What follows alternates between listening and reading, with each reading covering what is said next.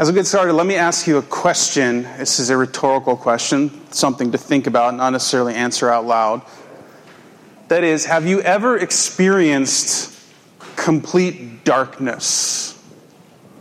Have you ever experienced complete darkness? Just to illustrate the truth of how the nation of Israel felt in the times of the Old Testament prophets.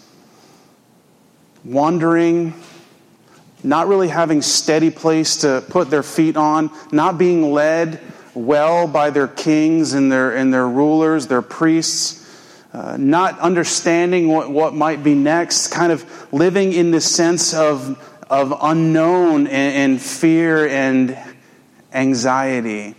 And I wonder for many of us if we sometimes feel that way in life, especially when we experience the seasons of life that are just a little bit uncertain, right? If we tend to be people who are filled with anxious thoughts, who are overwhelmed by the situation, who are not sure where to go or what to do or what might come next. And if you have felt that way at any time, then you can in some way connect yourself to how the people of Israel felt.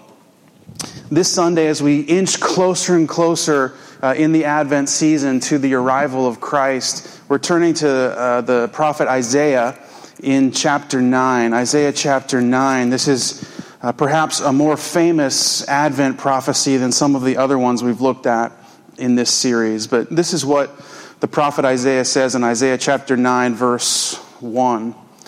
It says, "Nevertheless, there will be no more gloom for those who were in distress. In the past, he humbled the land of Zebulun and the land of Naphtali, but in the future he will honor Galilee among the nations. By the way of the sea beyond the Jordan, the people walking in darkness will see a great light. On those living in the land of deep darkness, a light has dawned.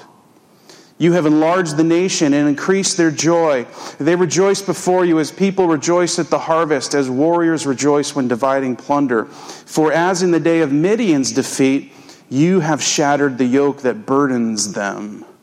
The bar across their shoulders, the rod of the oppressor, every warrior's boot used in battle, and every garment rolled in blood will be destined for burning. They will be fuel for the fire. For unto us a child is born. To us a son is given, and the government will be on his shoulders, and he will be called Wonderful Counselor, Mighty God, Everlasting Father, Prince of Peace. Of the greatness of his government and peace there will be no end. He will reign on David's throne and over his kingdom, establishing and upholding it with justice and righteousness from that time on forever. The zeal of the Lord Almighty will accomplish this." Once again, we see the people of God in the midst of darkness. And when Isaiah speaks this prophecy from God, the reality of darkness that's going on amongst these people is significant. They're being led by a king named Ahaz. And Ahaz is one of the bad kings of Judah, right? If you're familiar with the history of Israel, specifically the southern kingdom of Judah, you'll know that it kind of goes through this strange movement of kings from good to bad to good to bad to good to bad. And Ahaz is a really bad king, and he's done really bad stuff. In fact, he's led the whole nation into idolatrous worship of foreign gods. He's kind of stripped away the moral fabric of the nation and the religious zeal for God of the nation. And while he's been king, the northern kingdom of Israel is actually turned against Judah in Isaiah chapter 7. And they're marching in combination with the king from Damascus. And they're coming at the kingdom of Judah. And there's incredible anxiety amongst the people as these nations are marching against them and surrounding them. And famously, it's in the midst of that, and we'll talk about this tomorrow at our Christmas Eve gathering, that the prophet Isaiah gives the prophecy that the virgin will be with child.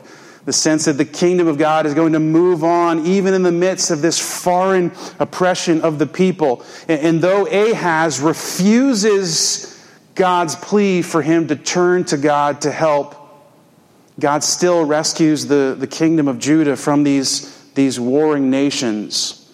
But Ahaz, rather than turning to God for help, makes what amounts to an unholy alliance with a kingdom known as Assyria. And what he does is he goes into the temple and he strips off the gold and some of the glory and the beauty of the temple, and he takes it to Assyria and he uses it to buy Assyria's help in defending the kingdom against these oppressors, instead of turning and trusting in God when God had come to him and asked for his trust. And so what happens then is, though they've been defended against these warring nations, what really has happened is they become a sort of vassal state, a subservient kind of entity to the greater nation of Assyria. Assyria had their thumb on Judah. Whatever Assyria wanted, Judah had to do. Ahaz was sort of a puppet king for Assyria, and everyone in the kingdom knew the time was coming when Assyria would just take the whole thing over. Imagine living in that reality. Just knowing that at any moment your whole national identity was going to come crumbling down. That everything that your people, your culture had been built on had been sort of wiped away, and it was just imminent, this destruction that was coming.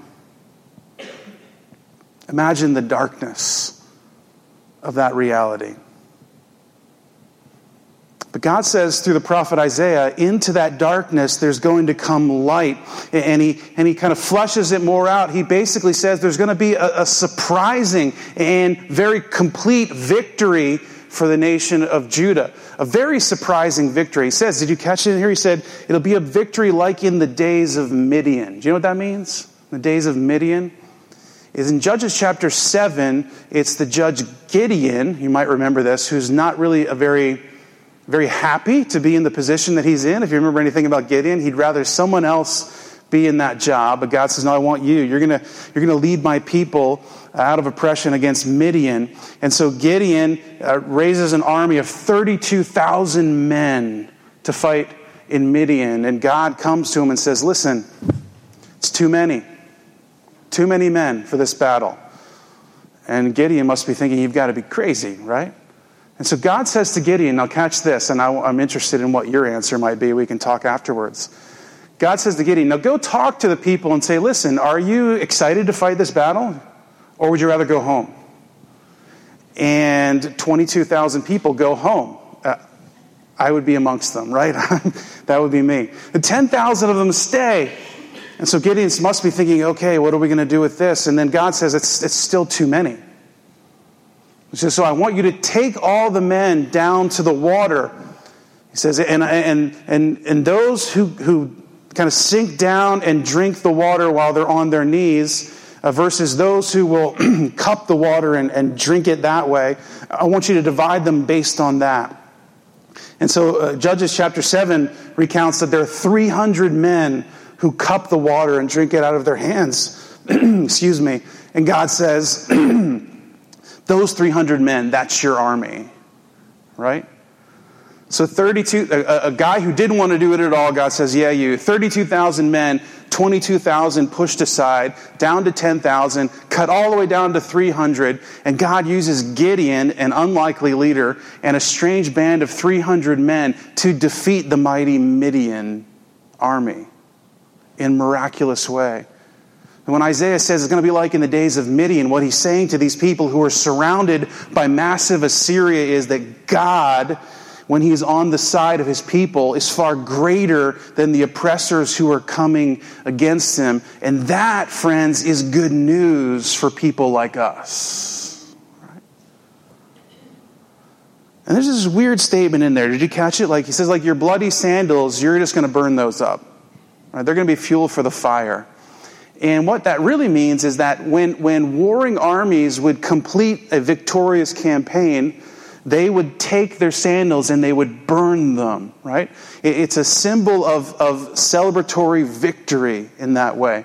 And so what the prophet Isaiah through God is saying is you are going to, yes, have a very surprising but very complete victory over this warring army of Assyria. So then we have to ask ourselves, well, how? How can this happen? And we go all the way to the end of the section that I just read, and it says, the zeal of the Lord will accomplish this. In other words, it's got nothing to do with you.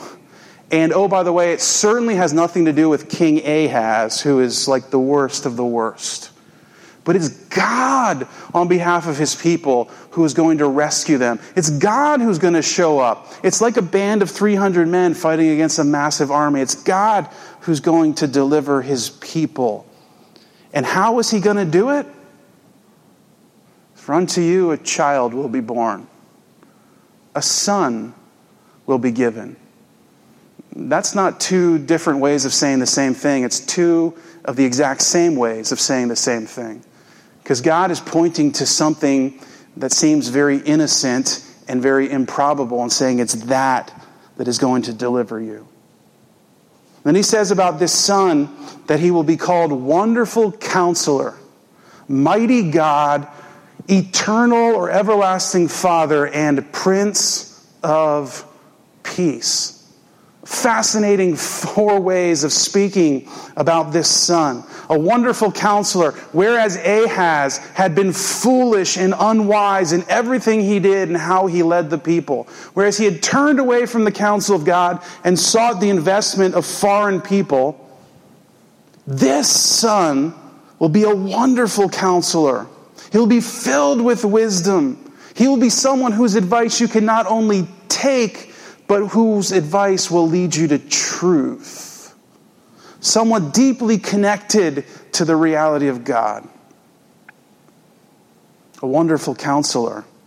And he'll be mighty God, whereas Ahaz would not depend upon the power of God and instead depended upon the alliances that he could build in his own human effort and set himself up really for dramatic and drastic failure.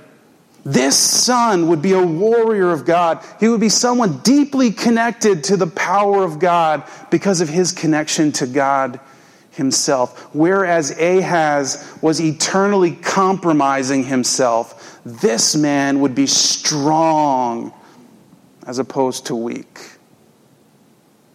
Mighty God. An everlasting Father.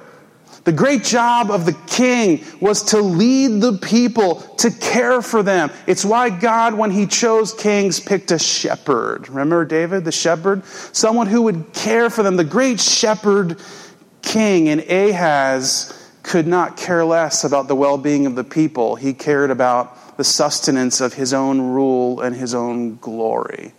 And so he made any alliance, sold anything, made any compromise he could to hold on to power. Do you see it? But this one, this son, is an everlasting Father. Someone who will come with compassion and care. Someone who will truly care for the well-being of the people, who will shepherd them in the right way. He's an everlasting Father. And a Prince of Peace. That's right. A coming king, a son of the king who will bring about peace. Now, if you've been with us the last few weeks, you've heard me say, and I'll repeat again, that this word peace is not simply the absence of conflict. It doesn't just mean that Assyria is no longer going to be ready to fight them in battle.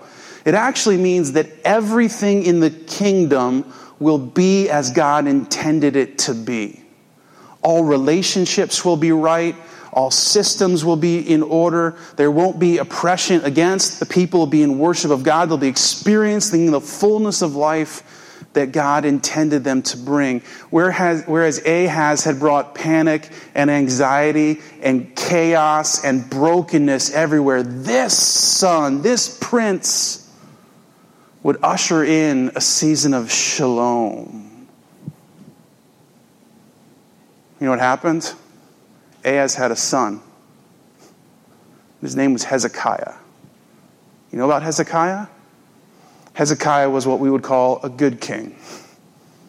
Hezekiah, as he took the reins of power after Ahaz's demise, ushered in all kinds of glorious reforms for the kingdom. He removed the temples and the worship sites and the altars to foreign Assyrian gods that Ahaz had brought in. He restored the temple worship that had been forgotten by Ahaz. He brought the people back into relationship with God. And when the Assyrians did invade, as the people knew they would, Hezekiah stood strong. And whereas in Isaiah chapter 7, Ahaz, when God asked him God said to Ahaz in Isaiah chapter 7, ask me for a sign and I'll give you one. And Ahaz, in his false religiosity, said, I would never test the Lord. Right? Meanwhile, he's going to all these Assyrian gods for help. In the midst of the Assyrian assault, what does Hezekiah do?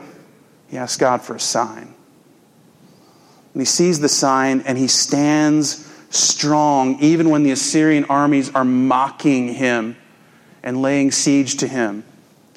And God shows up in a Midian-like way and draws the Assyrian army back without ever even a battle. And his people are preserved. Don't you see it? Hezekiah is the Prince of Peace that surprisingly rises out of the mess of a royal kingdom led by a corrupt king named Ahaz. He's the father the people needed to shepherd them as their true shepherd king.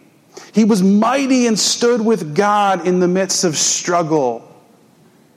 And he listened to the counsel of God instead of looking elsewhere. But there's a problem with this. And that's that Hezekiah's life comes to an end too. And the strange cycle of kings of Judah and Israel continues. And Hezekiah is followed by a bad king.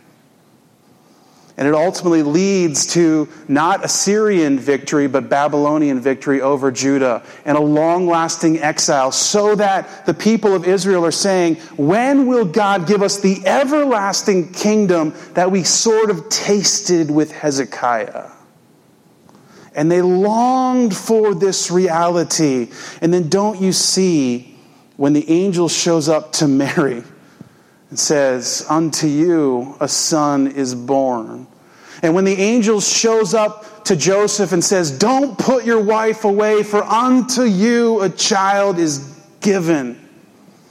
And he says to Mary, the nations, he will rule his people with justice.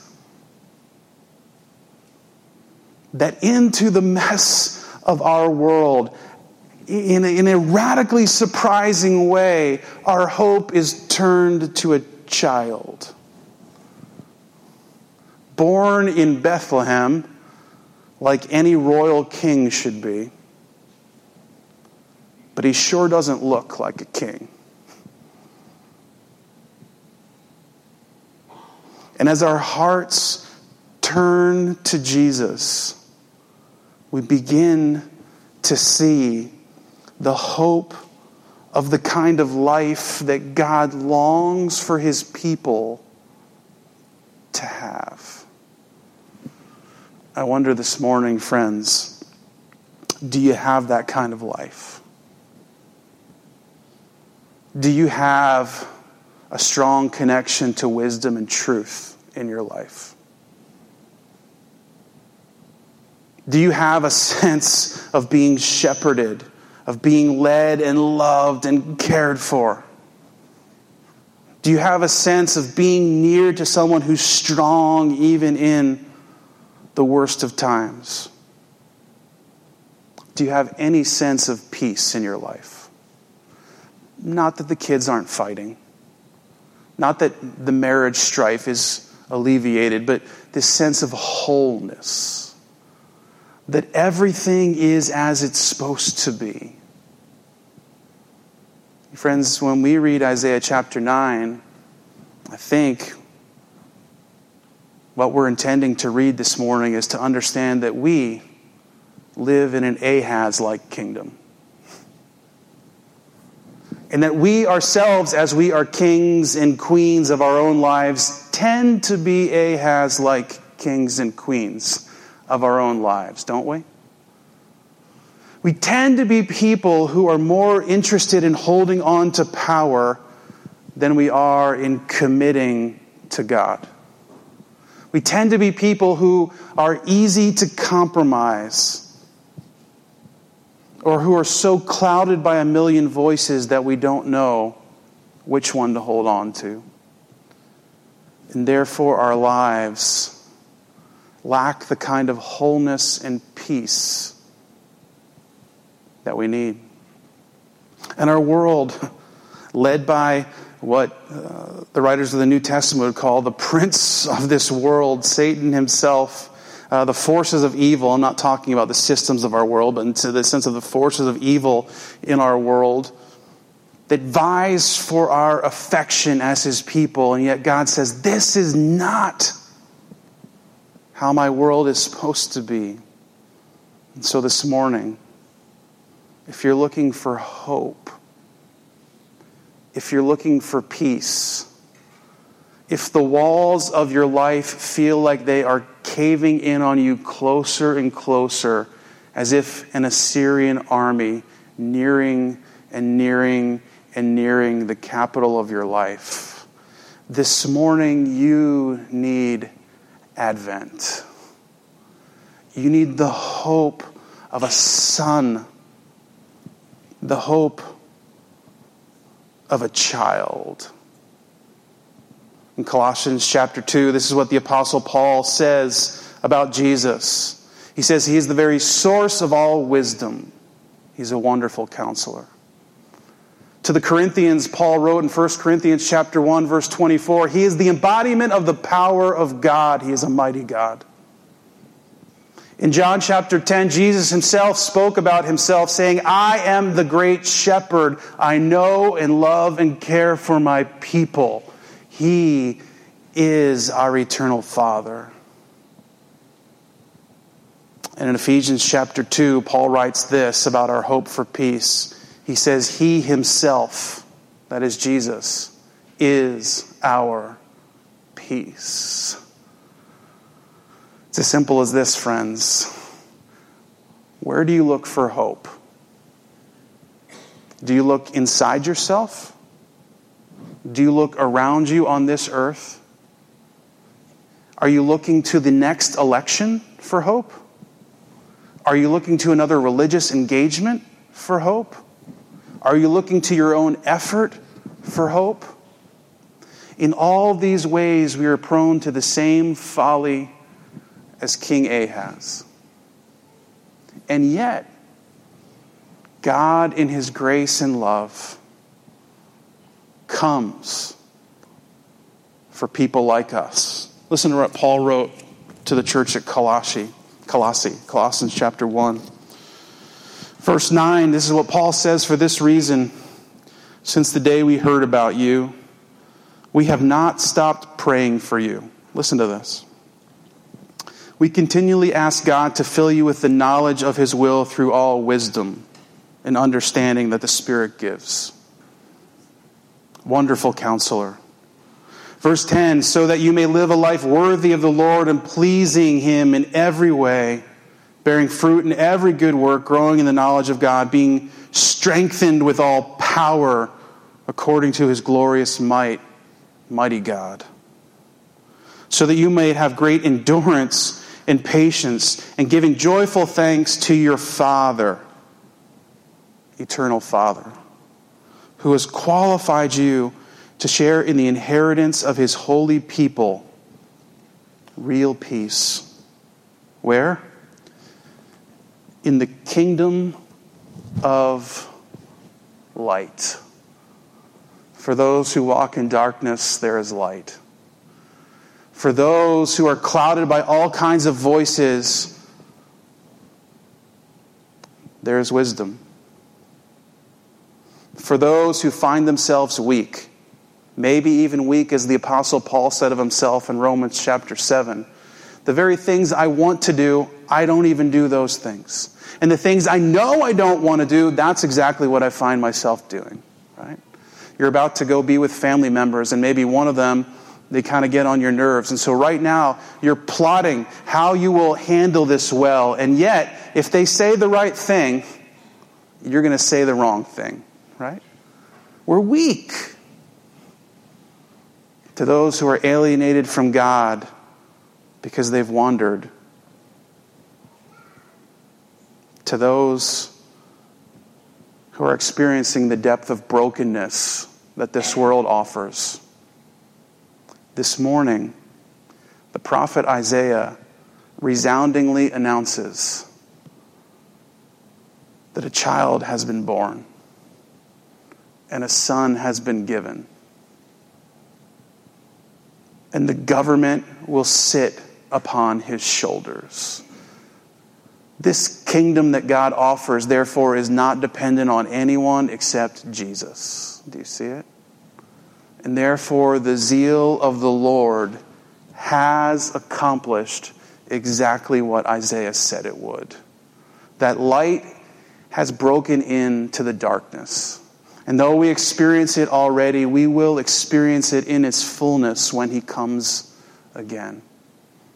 If you need hope, God says, hope in me. If you need light, God says, this is the kingdom of light. If you are broken, God says He Himself is our peace.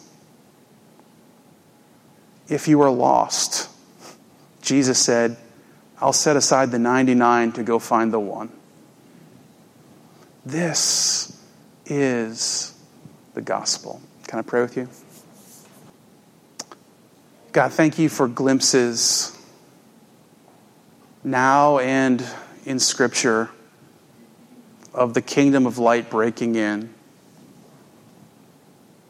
Thank you for Abraham and Moses and Joshua. Thank you for David and Hezekiah and men like that give us little tastes, that whet our appetite, that make us desire and know that it's possible. And then thank you, God, that in your infinite wisdom you knew that this kingdom could never rest on human shoulders. And so, Jesus, you willingly set aside equality with God, and you lowered yourself not only into humanity, but into the form of a servant.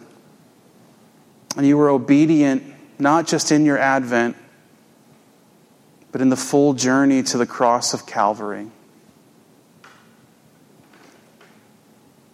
So that by the blood that was shed on the cross, you could take symbolically your war-dirtied sandals and burn them as fuel on the fire, announcing a great victory in your resurrection. That this kingdom of light is breaking in and is here and is coming and is full of peace and hope and justice and righteousness. God, for myself and for all my friends here and those who will listen later, might we be drawn to our only hope, and might we taste the life that you long to give us. We pray it in your holy name. Amen.